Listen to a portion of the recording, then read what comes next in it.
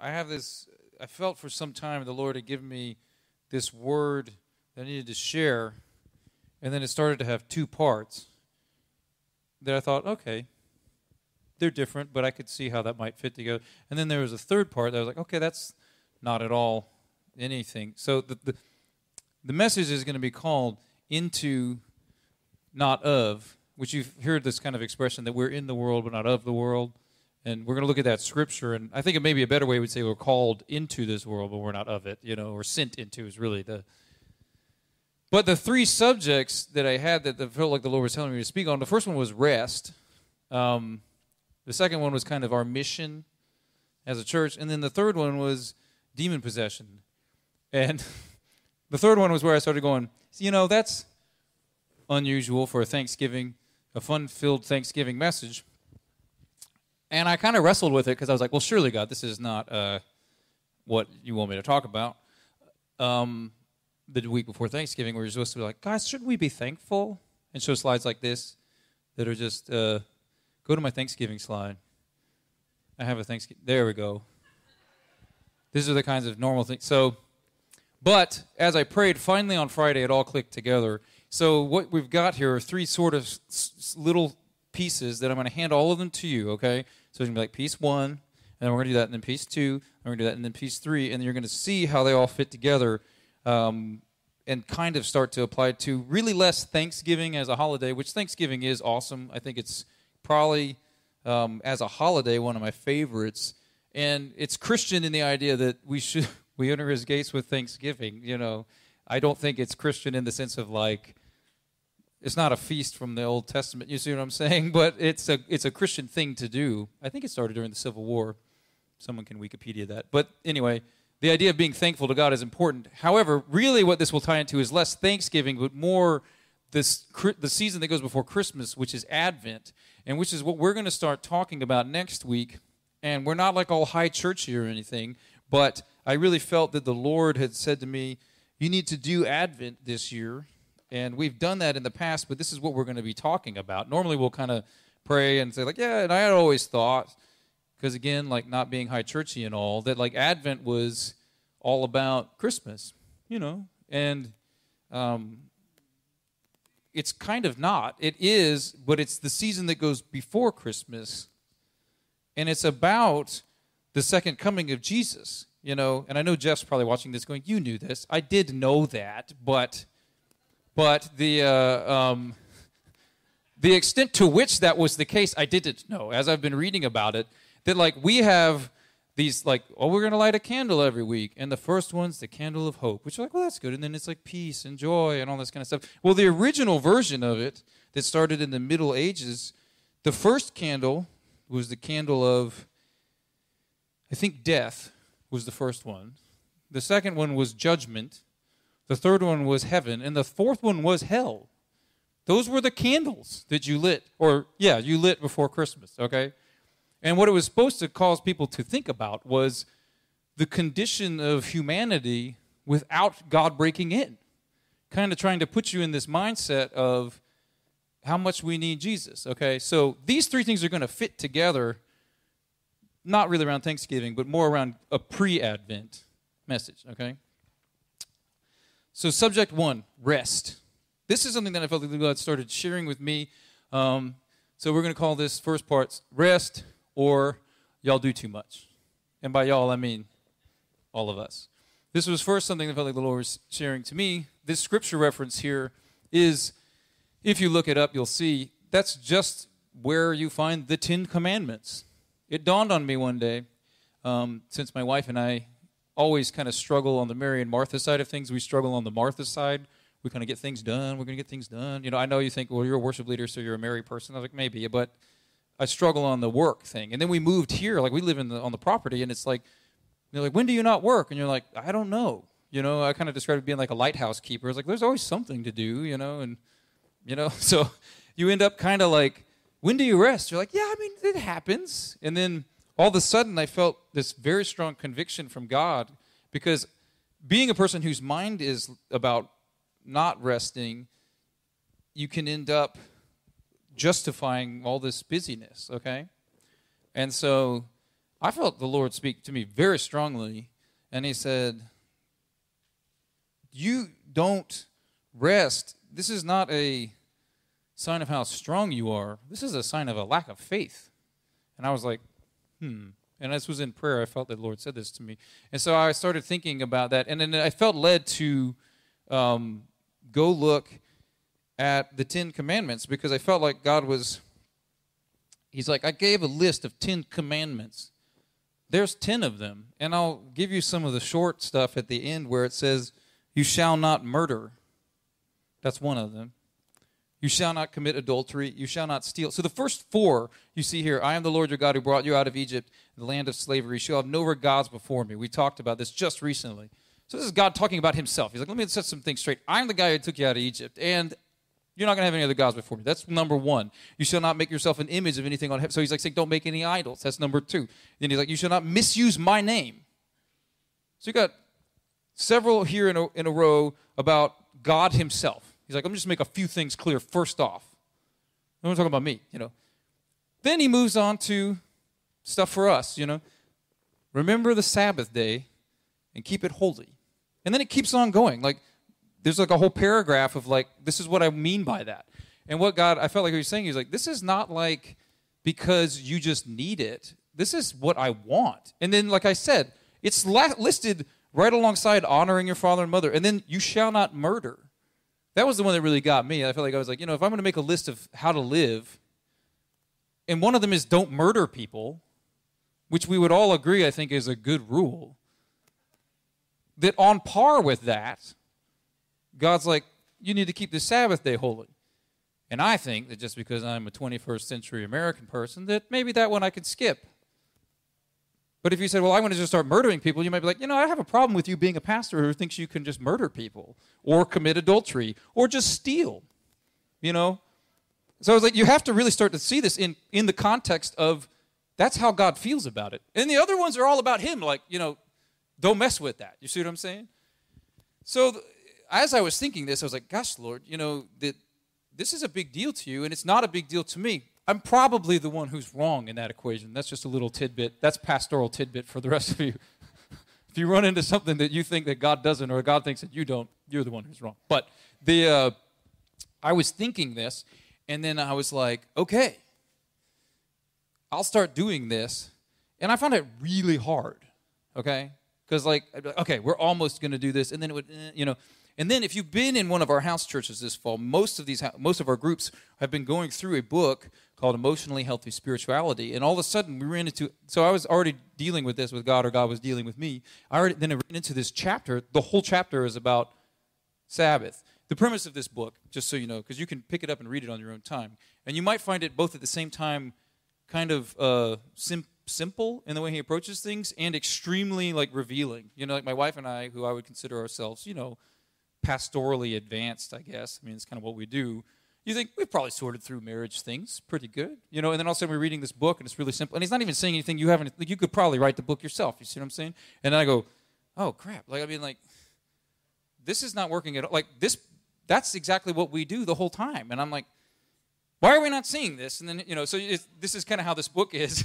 And so when he started talking about Sabbath, I was like, well, here we are. I was already primed for this. What you got? So the book's called Emotionally Healthy Spirituality. The premise is you can't be spiritually deep and emotionally unhealthy.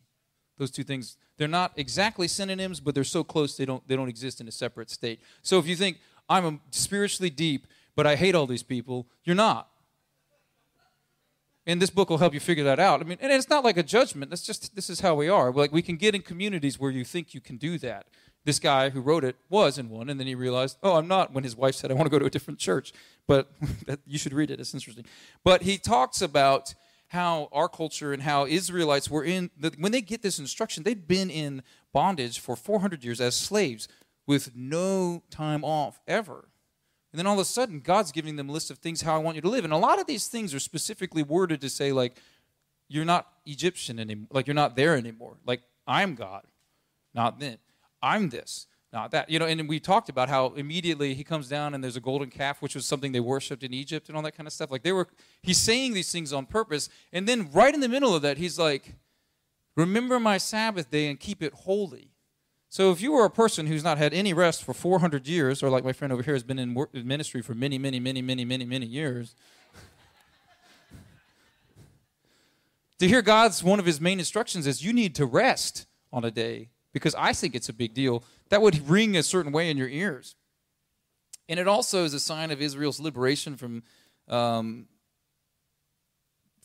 Egypt, and then it's God who did it. It reminds us we are more than what we do, and we are not loved because of what we do. I'm just kind of skimming through some of the notes from that book. And then he has a quote from Eugene Peterson, who's the person who's written the other book that we're reading this month.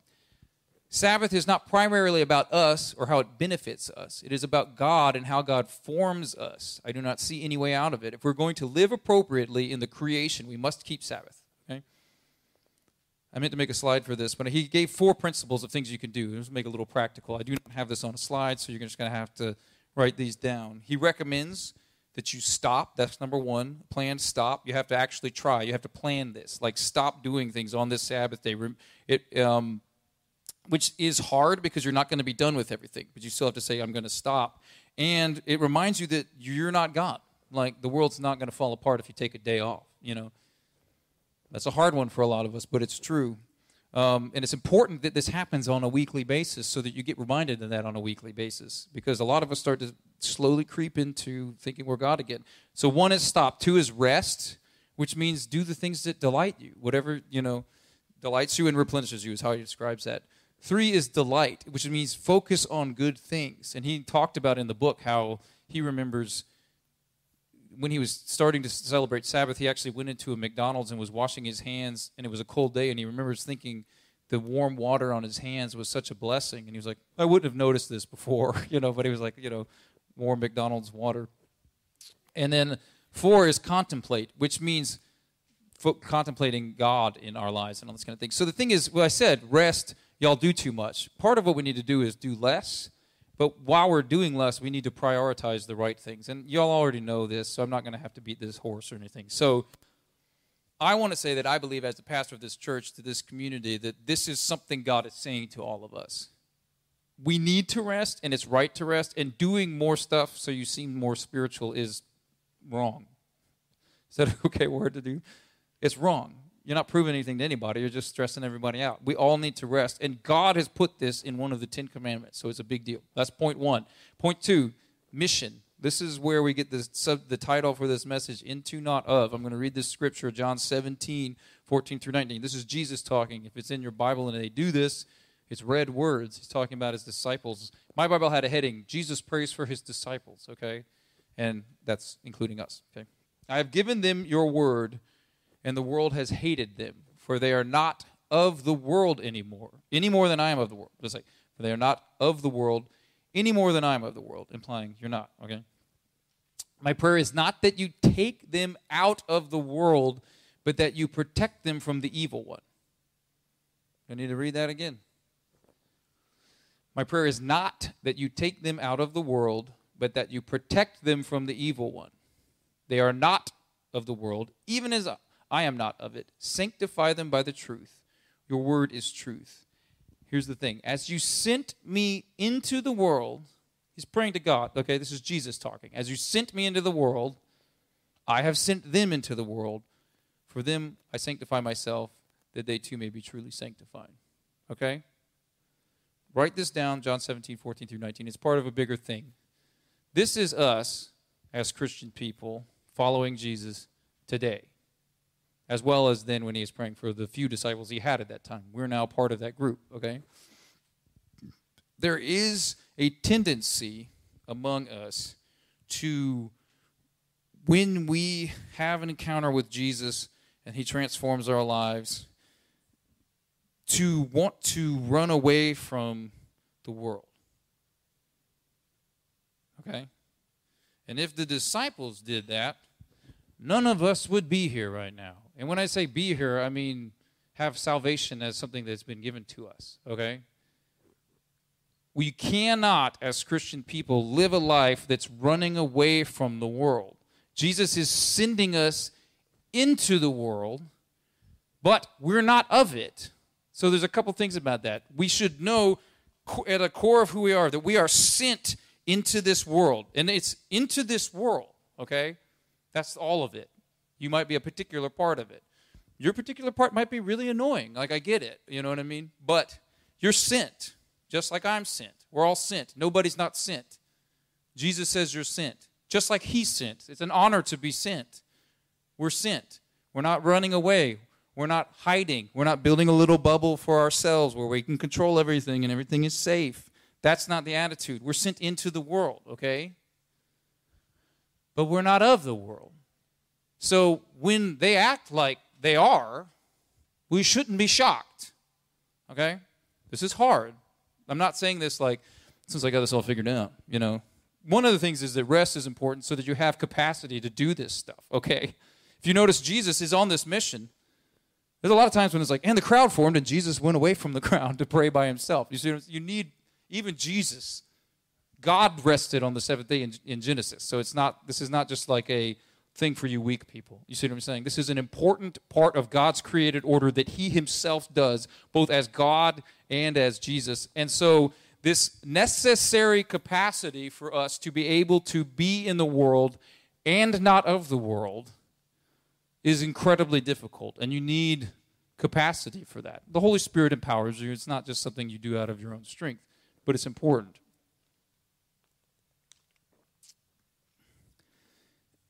Because when you see in Matthew 28, which is a great commission, I'll just read it. I don't have a slide for it, but I'll read it. Therefore, go and make disciples of all nations, baptizing them in the name of the Father and of the Son and of the Holy Spirit, teaching them to obey everything I have commanded you. And surely I am with you always to the very end of the age. This is Jesus' great commission to all of us. We all have a part to play in that. Every single one of us that's following Jesus has a part to play in this great commission. Nobody's just watching. Okay? So we're not called to run away. We're called to run into this world. And it's like Jesus. This is what Jesus has done, and He's modeled it for us, and He's praying here for us. My prayer is not that you take them out of this world, but that you protect them from the evil one. So a lot of that thing that makes us want to create that protective bubble for ourselves, He gets. So it's not like saying, like, oh my gosh, guys, come on. You know, He gets it because there's an evil one, and He wants you to be protected from it. But He is praying for you to be protected from it. We need to have the boldness to go, okay? This is where we're going to change to the third part of demon possession, which is where this starts to come together. I just didn't see it. So maybe you'll see it immediately. You're like, oh, I get where he's going. I didn't, because I was like, well, this is weird. One of the biggest things we're going to talk about in Advent, or it's a thing, it's a theme you need to know, is that three actors on this biblical stage. A lot of people like to talk about two. Three, God, humans. A lot of people are comfortable with that. And then they'll try to rope in the third one, which Advent tries to separate, the enemy, or the devil, or Satan, or, you know, there's a lot of different names the Bible uses for it. Those three actors are involved in the biblical story. It's not just two. The devil doesn't just get absorbed into bad humanity. You see what I'm saying? These are actors. Like, they're doing things, you know? Consciousness, there's things like this to say about it. But it's also kind of beyond our language. It's a little hard to get at. So I'm going to talk about this story. If some of you have already turned to it, it's in, where is it? Mark 5, 1 through 20. This is a story. It's in parallel scriptures too, I think. Jesus is crossing on a boat, and then he gets to an area, and he runs into a demon-possessed man. And I think, I just want to say, because the way we're going to talk about this and apply it to ourselves is kind of using it as a picture about the two things I just talked about, okay?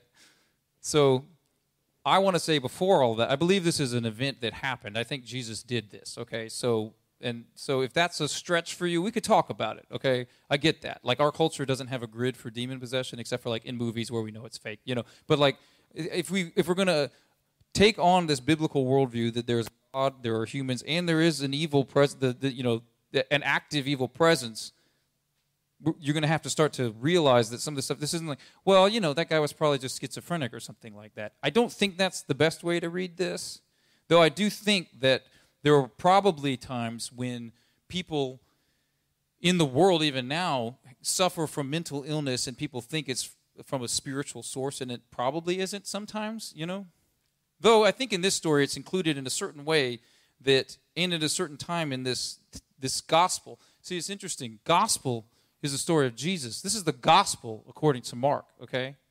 The gospel, the story of Jesus. So it was written on purpose a certain way, and nobody has quite yet figured out who Jesus is. We know. You see what I'm saying? You're like, well, and you can kind of forget that maybe they didn't. In that gospel, no one had said who Jesus is yet. So the first person who kind of correctly picks up on who Jesus is in the sense of whoa, he hasn't had that whole thing with Peter yet about who do you say I am? This whole bit, It's this, there's a demon. So schizophrenic people that are suffering mentally don't know things like that. You see what I'm saying? That's why I think that one piece of information is really important, which if you're only in mental illness, you need to back up a little that there could be evil moving here. I believe there was.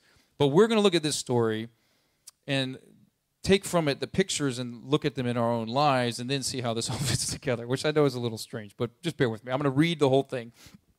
They went across the lake to the region of the Gerasenes. When Jesus got out of the boat, a man with an impure spirit came from the tombs to meet him. The man lived in the tombs, and no one could bind him anymore, not even with a chain, for he had often been chained hand and foot, and he tore the chains apart and broke the irons on his feet. No one was strong enough to subdue him. Night and day among the tombs and hills, he would cry out and cut himself with stones. When he saw Jesus from a distance, he ran and fell on his knees in front of him. He shouted at the top of his voice, "What do you want with me, Jesus, Son of the Most High? In God's name, don't torture me." For Jesus said to him, "Come out of this man, you impure spirit." And Jesus asked him, "What is your name?" "My name is Legion," he replied, "for we are many." And he begged Jesus again and again not to send him out of the area. A large herd of pigs was feeding on the nearby hillside. The demons begged Jesus, "Send us among the pigs and allow us to come into them." And he gave them permission. This is strange. And the impure spirits came out and went into the pigs, and the herd, about 2,000 in number, rushed down the steep bank into the lake and were drowned. Those tending the pigs ran off and reported this in the town and countryside, and the people went out to see what had happened. When they came to Jesus, they saw the man who had been possessed by the legion of demons sitting there, dressed and in his right mind, and they were afraid. Those who had seen it told the people what had happened to the demon-possessed man, and they told about the pigs as well. Then the people began to plead with Jesus to leave their region. As Jesus was getting into the boat, the man who had been demon-possessed begged him to go with them. Jesus did not let him, but said, "Go home to your own people and tell them how much the Lord has done for you and how he has had mercy on you." So that man went away and began to tell in the Decapolis, which was like several cities together, kind of, how much Jesus had done for him. And all the people were amazed. So you have a demon correctly identifying Jesus as the Son of God. So that we're already into a weird territory here. But what I want us to do is, like I said, I believe this happened. So let's just establish that. But it's been included in the story to kind of tell about who Jesus is and make a point for us that we can then hold on to and use. So I want us to use that kind of secondary spot is how I want us to see that this man is possessed by demons, okay? And I think evil lurks about in all sorts of ways. And I think G.K. Chesterton in his book Orthodoxy talks about that, like, original sin is the only thing that we actually have proof of. He's like, I don't know why people struggle with that so much, because it's like, it's not too hard to come up with examples of sin, you know what I mean? And so evil lurking about in this world and wreaking havoc in our lives, start to hear this description less literally, not less, because I think this is literal, but it's also more than just literal. Do you hear what I mean by that? Not less than literal. Like, this didn't really happen, but it sounds good. You know, it's like the Lord of the Rings, and it's kind of poetic and interesting that way. This is not like that. I think this is a true story, but you can see in this how this reaches into deeper things that go beyond just being literally true into eternal things. Does that make sense what I'm saying? So, like, for example, a man with an impure spirit. Okay? So back up just a little bit and start to think about our lives and when we start to live under the influence of that evil, okay? Don't have to be fully demon-possessed in that sort of, but under, when we're doing things that we shouldn't be doing or living in ways we shouldn't be living, okay? You following me now? Where did he come from? Came from the tombs to meet him. The guy lives alive in the tombs. This is what your life starts to look like. This is what your life looks like without Jesus, is what it really is. And even those of us that are saved can choose to kind of go back to these tombs, you know what I mean? We find ourselves under the influence of this evil. The man lives in tombs. No one could bind him anymore, not even with chains, because he had been chained by foot, and he tore the chains apart. That the world might even try to, deal with our problems, but they don't work. They can't even contain the problems. Their answers don't work anymore. It's not really an answer. It's just trying to limit the problem from hurting us. That doesn't mean that they're necessarily ill-meaning. We don't know what to do, but we know that you're violent, so we're going to stop this with the means we have at our disposal to help you with your problems, you see. But the evil is breaking it doesn't work. It doesn't do anything. So the life led by evil is living among the dead. That's not even living. So you're kind of alive dead, okay? Y'all are following me now, right? And then the world's going to go, we don't know what to do with this guy. Let's bind him up with the things we have to work with. And they don't. Able to break free, okay? No one was strong enough to subdue him. Night and day among the tombs and the hills he would cry out.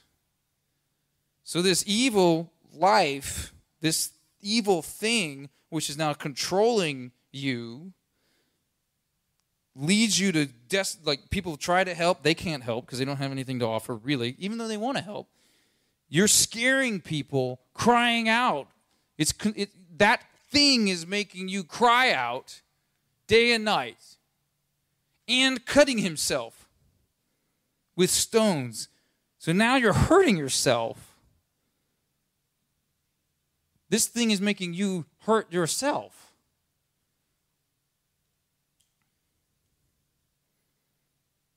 But then he saw Jesus.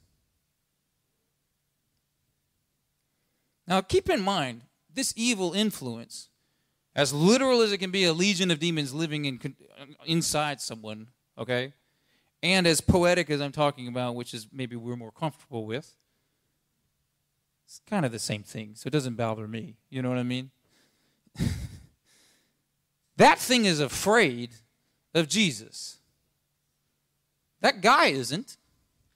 But we're stuck confused now. When he comes up, there's a man, and he's kneeling before Jesus. And he's talking, but he's not the one talking. Because Jesus asks him his name. And he says, hey, what's your name? The demon tells him his name. So that demon's got so much control over him now, he can't even talk anymore. The demon makes him go before Jesus, and he's like, hey, we just sang, I bow down to the Holy One. This is the same thing this guy's doing. The reaction is actually correct. So he bows down before Jesus. They have this whole exchange, the whole pig thing. It's really interesting. And then Jesus is the only solution to this thing. This is really what I want to get to. Without Jesus, guy's done. You know what I mean? That's all of us, okay? That's the world without Jesus. Is like this guy. And the less we rely on Jesus, our lives look like this guy too. You know what I mean? And so without Jesus, you got no hope. There isn't any hope. You're living in the tombs, okay? But with Jesus, not only is it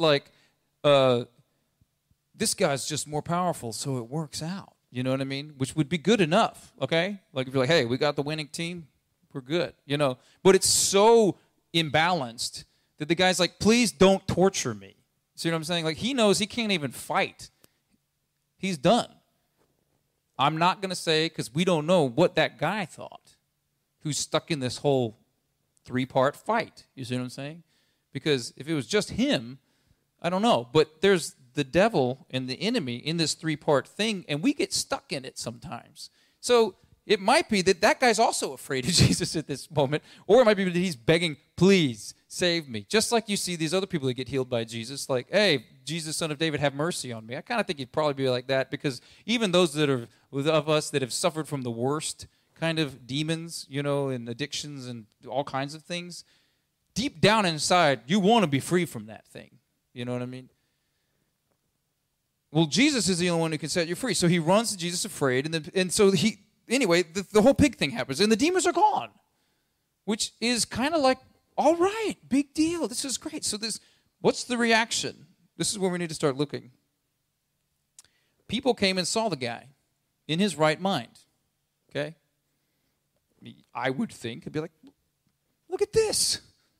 You know, like, all right, you know, that's awesome. You know, for so many years, you know, all this stuff you've done, you know, all this pain you've caused, it's gone, you know. That's not how they feel. They see him sitting at peace, finally at peace.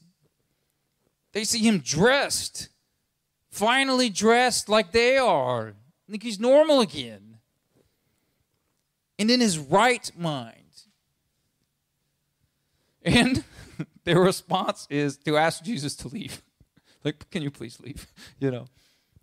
When Jesus is, we can pasteurize the ministry of Jesus to think that we would always get it, or always like it, or always understand it, or that it's simple.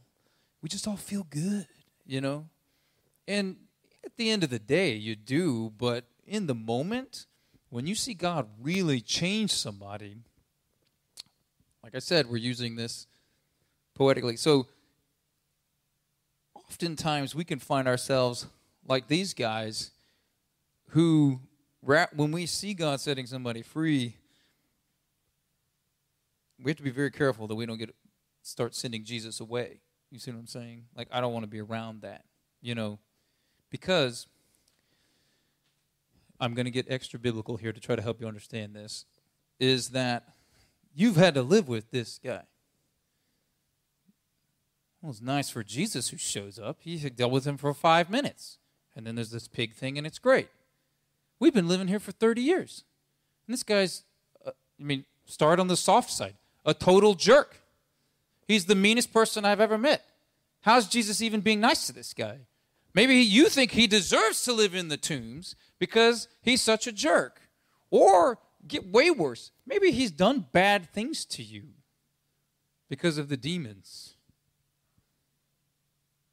You might not see Jesus coming and setting him free as justice, the kind of making wrong things right that Jesus, the good judge, does, because it might be personal to you.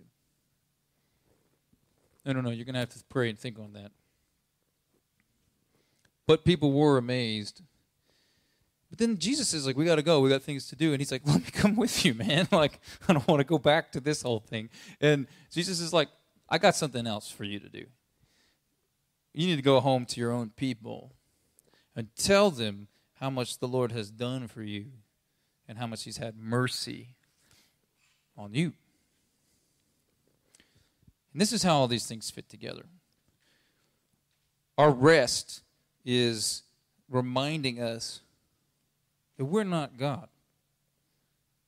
That's probably the most important thing. We're not God. We're never going to be. And that original sin finds its way right up into this thing. You know, I got to take care of things, you know. And I'm the chief among sinners on this one, you know. This is why I think it's the biggest deal that I'm the person up here sharing about it. I'm like, look, this is not something I've got down. But I'm intentionally in front of all of you declaring I'm working on it because it's this important. The second thing is that we're sent into this world just like Jesus is. He says, like I am. So what does that look like? In this situation, what did Jesus do? He's the only one who can set the person free. He's the only one. And he does, and he will, and he does among us even now, to the most literal demon-possessed and all the way back to those of us that are just struggling, if you get what I'm doing. And just like he said, like you sent me, I send them. He sends this guy. Go home to your own people and tell them how much the Lord has done for you. But the last piece here, and how he has had mercy on you. Hey, Jonathan, come on up here. We just play something. We call it Sweet Nothings when you play in the background while we talk. That's a little insider info for you guys.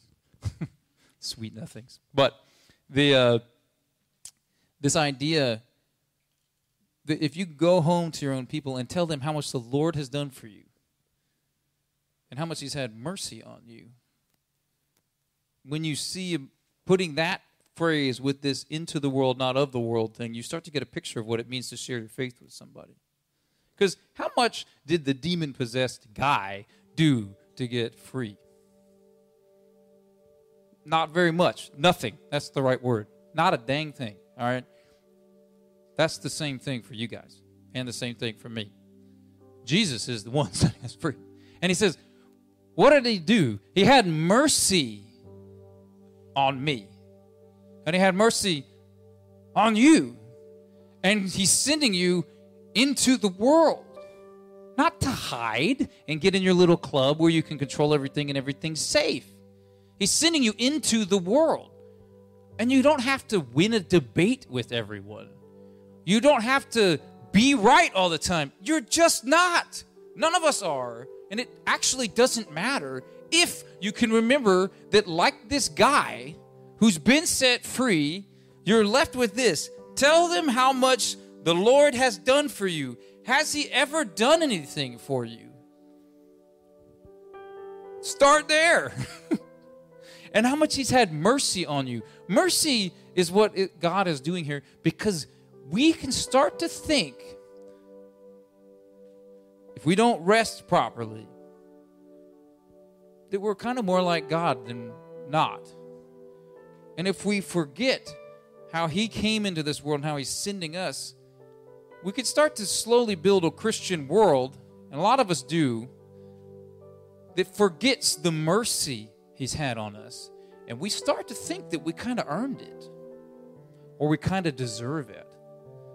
Well, God should save me, but, I mean, come on, So I want us to, as we move into Christmas, and more specifically Advent next week, to remember that you're basically a demon-possessed guy who lives in the tombs and hurts people and hurts themselves and cuts themselves and can't really do anything good except for Jesus having mercy on you. And when Jesus has mercy on you, he can change every single thing. And when he does, it's amazing. It is, but sometimes it scares people because it's real. We're not talking about feel-good stuff, and then everybody hugged and it was all great, Sometimes it doesn't end that way. And when Jesus says, I sent you into this world, when he came into this world, and the scripture we're going to look at next week talks about how the world feels towards people that know this. It hates them. And I'm not trying to say this stuff to be like, well, let's be all serious all the time. I'm just trying to be for real. The world that we're not of anymore hates this kind of freedom. It's scared of it. It wants Jesus to leave. And so it's going to take us a season, and they call it Advent in the church, to really reflect on these things. And we don't want to rush through them. And we are going to, I struggled with the scripture readings. It's funny because I felt the Lord was like, do Advent. I'm like, well, that'll be easy, And like the church, like I said, we're not all old high churchy and everything, but there's like scripture readings. And so you're going to grab them and you go, yeah, we'll preach on that. And then I had kind of thought in the more hope, peace, joy candle thing, that like, this will be great. We'll talk, the angels saw, the shepherds saw the angels and Jesus is great, And when you look at the scriptures, even how they've come through this pasteurized stuff in these more liberal mainline churches or whatever, they still retain the first scripture we're reading is Luke 21, which is a parallel of Matthew 24, which is intense. And then it's all about John the Baptist this is the real world that we live in, and we need to kind of wake up to that. So it's going to be a season. It's not going to be all in one moment. But I do want to say this. Remember, this rest this week is not going to just happen. You need to try to rest and not just do things. We need to find some boundaries, not just do things out of guilt and out of, pressure and all these sorts of things. And then move into these other things, But if you feel particularly connected, as we're talking about demon possession, at whatever level, okay?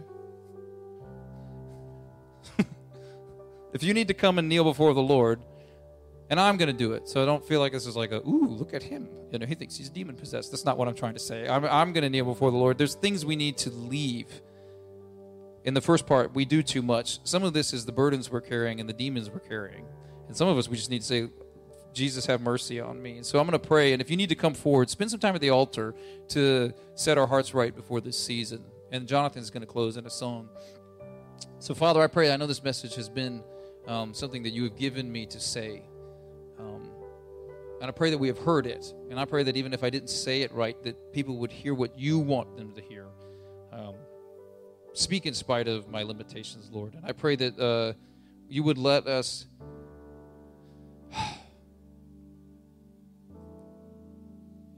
I pray that we would hear your instruction to go amongst our people and tell them of the good things you've done for us and the mercy you've had on us. And God, let us be people who are freed from the demons. In Jesus' name, amen. So if you need to come forward and pray, please do.